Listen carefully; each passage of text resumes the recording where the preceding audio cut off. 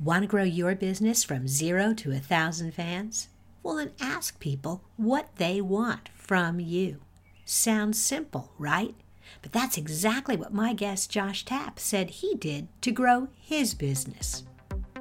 Curious? Then it's time to listen to the show. Okay, here we go. Welcome to More Than a Few Words, a marketing conversation for business owners. MTFW is part of the Digital Toolbox from Roundpeg, and this is your host, Lorraine Ball. And today, we're going to talk about raving fans. If you guys have been listening to me for a while, you know that that's something I'm passionate about, because if you have customers who are passionate about you, you will be successful. And I can't think of a better person to have this conversation with than Josh Tapp. Josh is the lucky titan, and he helps entrepreneurs scale their audience, well, from 0 to 1,000 fans. Josh, welcome to the show. Thank you so much, Lorraine. Glad to be here. I am so excited because I've seen you at work, and I know that this is something you're passionate about.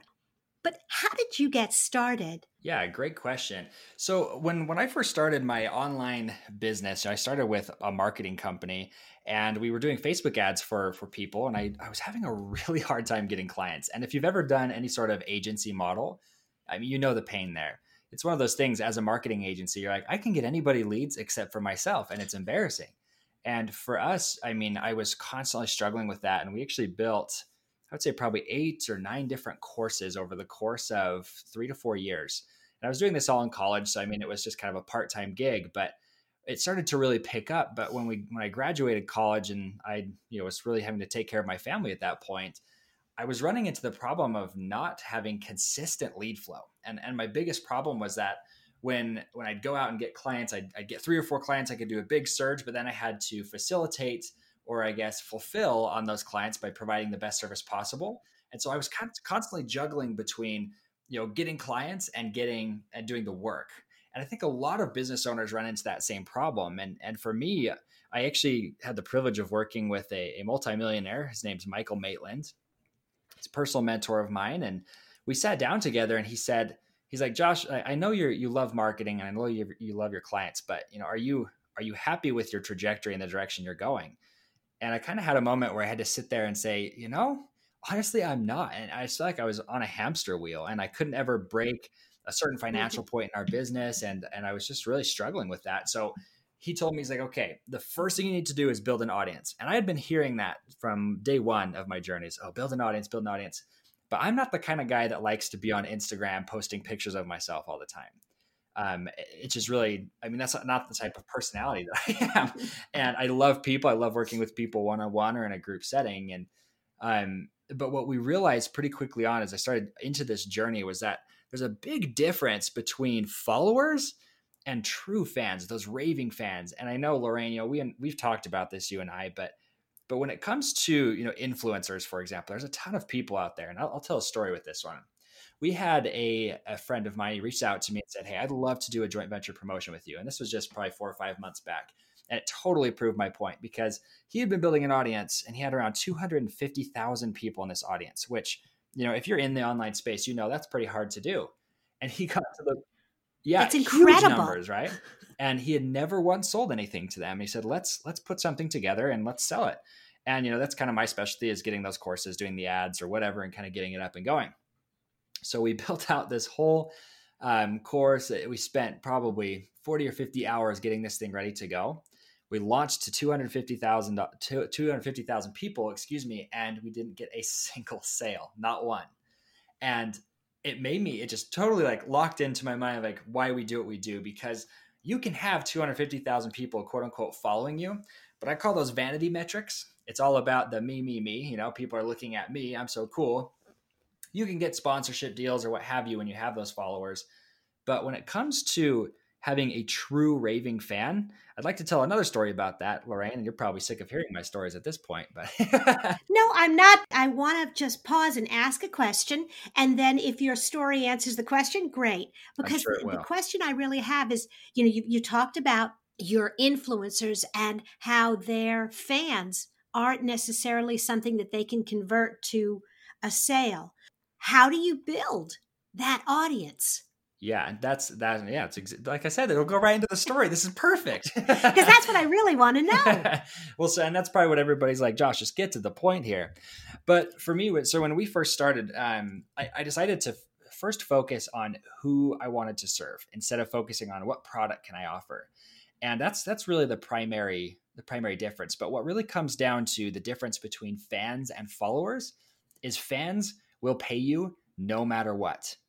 They're willing to come out to you with their wallets wide open and say, give me whatever you have because I know you care about me. I know you're trying to provide the best result for me. And to illustrate that point, this is the story I was going to tell. So when the coronavirus all started, so this was in February, the month between February and March, we actually lost 70% of our customers overnight, our paying customers. And so we've got multiple clients and this was across the board. And for most people, they would have a total and utter breakdown. And I'd be lying if I didn't have a holy crap moment, where I'm like, uh-oh, we might have just lost everything. But what happened was we decided, okay, you know what? Let's prove what we teach. And so all we had to do is we asked our audience, what do you need right now? I understand the coronavirus is really wiping a lot of people out. And a lot of them had been paying us the $97 a month price point. And so when I came to, I said, well, what exactly do you need right now? And a lot of them are just like, I just need more sales. And I really need help at this point to create free advertising opportunities for myself, which we call the joint venture partnership. And so we put together a challenge. We adjusted our core offering. And literally, Lorraine, I'm not even lying with this one. Within 3 weeks, we had replaced the 70% and doubled our monthly recurring revenue. Wow. In 3 weeks. And it proved the point. I was like, yes, we did it. We proved the point. Awesome. But that's not the first time in our business. And it makes it so easy to pivot because instead of us saying, let's build products all the time, all we did is ask them exactly what they need and what they want. And then we just gave it to them. When you say that, because I'm one of those people that signed up for your $97 a month because it made perfect sense to me. But when you say that you simply asked people what they wanted, it sounds so easy. Is it really that easy? That is an amazing question because I think that's the number one problem that people have when they hear what, when I tell these stories, for example. They're like, okay, but how did you ask? And there's a lot of different ways to do it. But if you're doing this right, you have a core group of people who've already bought from you before, or they're the type of people who follow everything you do. They're your quote unquote raving fans. They really everybody has some. And honestly, even if you're brand new, if you just launch within 3 or 4 days, you're going to have a couple people come out of the woodwork who are those people who could be your raving fans. And I kind of do it the old fashioned way. I really like to actually get in the trenches and manually ask people. But I don't just ask everybody. So we do some polls, for example. You can do like on Facebook, a really easy way is if you have a Facebook group, for example, you just hold a poll and you ask specific questions. Like, well, what's the number one thing that's causing you problems right now? Is it the sales? Is it the marketing? Or is it the fulfillment, right? Asking questions like that will start to spark conversation and you'll start to see that it begins to happen there. But the other thing that you can do is I manually talk to people. So I'll either message them, I'll call them, we'll get on phone calls or what have you. But I ask the most raving fans, like the highest level of raving fan, the people who have pretty much bought everything that I have and they're following everything that we do. Those are the people that I come to and I ask them because they're the ones who I know are my ideal customer. But on top of that, especially when you're new, don't get too concerned about reaching out to just your customers. You have some sort of competition in the marketplace.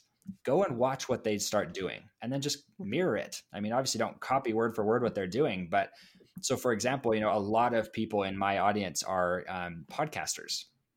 So I'll go find people like John Lee Dumas or other people who have audiences of podcasters, and I will just watch what they do because odds are when a downturn happens for me, it's probably happening for them as well.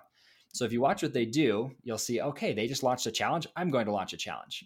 And you'll just see, honestly, miracles happen in those moments. When you talk about watching what your competitors do, I used to do a lot of work with the startup community, and all these people would come to meetings saying, we've got this new product and nobody has done anything like this ever before. And in working with venture capitalists, they always look at that and go, did you ever think why not? Right. The investors really want you to say, you know what? I've been watching the market and everybody does this kind of like this.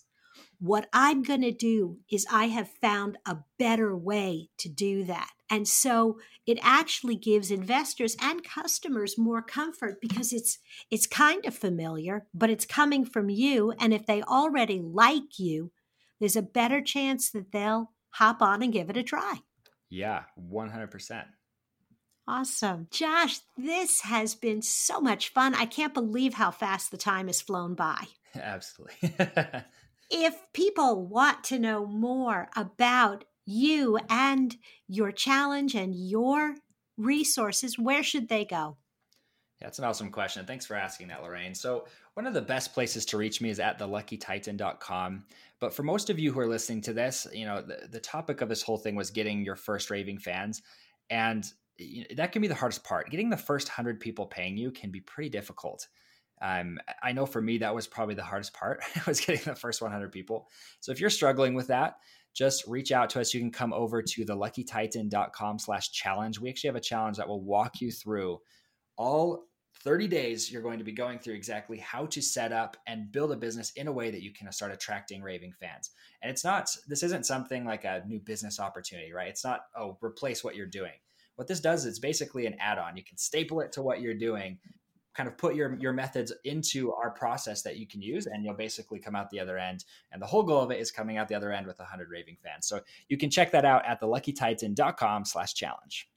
Awesome. We will have a link to your challenge page in the show notes. And I'm really going to encourage my audience to check it out because I've enjoyed digging around in your resources, and I'm certainly learning a lot along the way as well. I love that. Thank you so much for that. You're welcome. If you've enjoyed today's conversation, if you'd like to learn more about resources for business owners, be sure to hop over to the Digital Toolbox at digitaltoolboxin.com and look for More Than a Few Words wherever you listen to podcasts. This has been another episode of More Than a Few Words. Thanks for listening.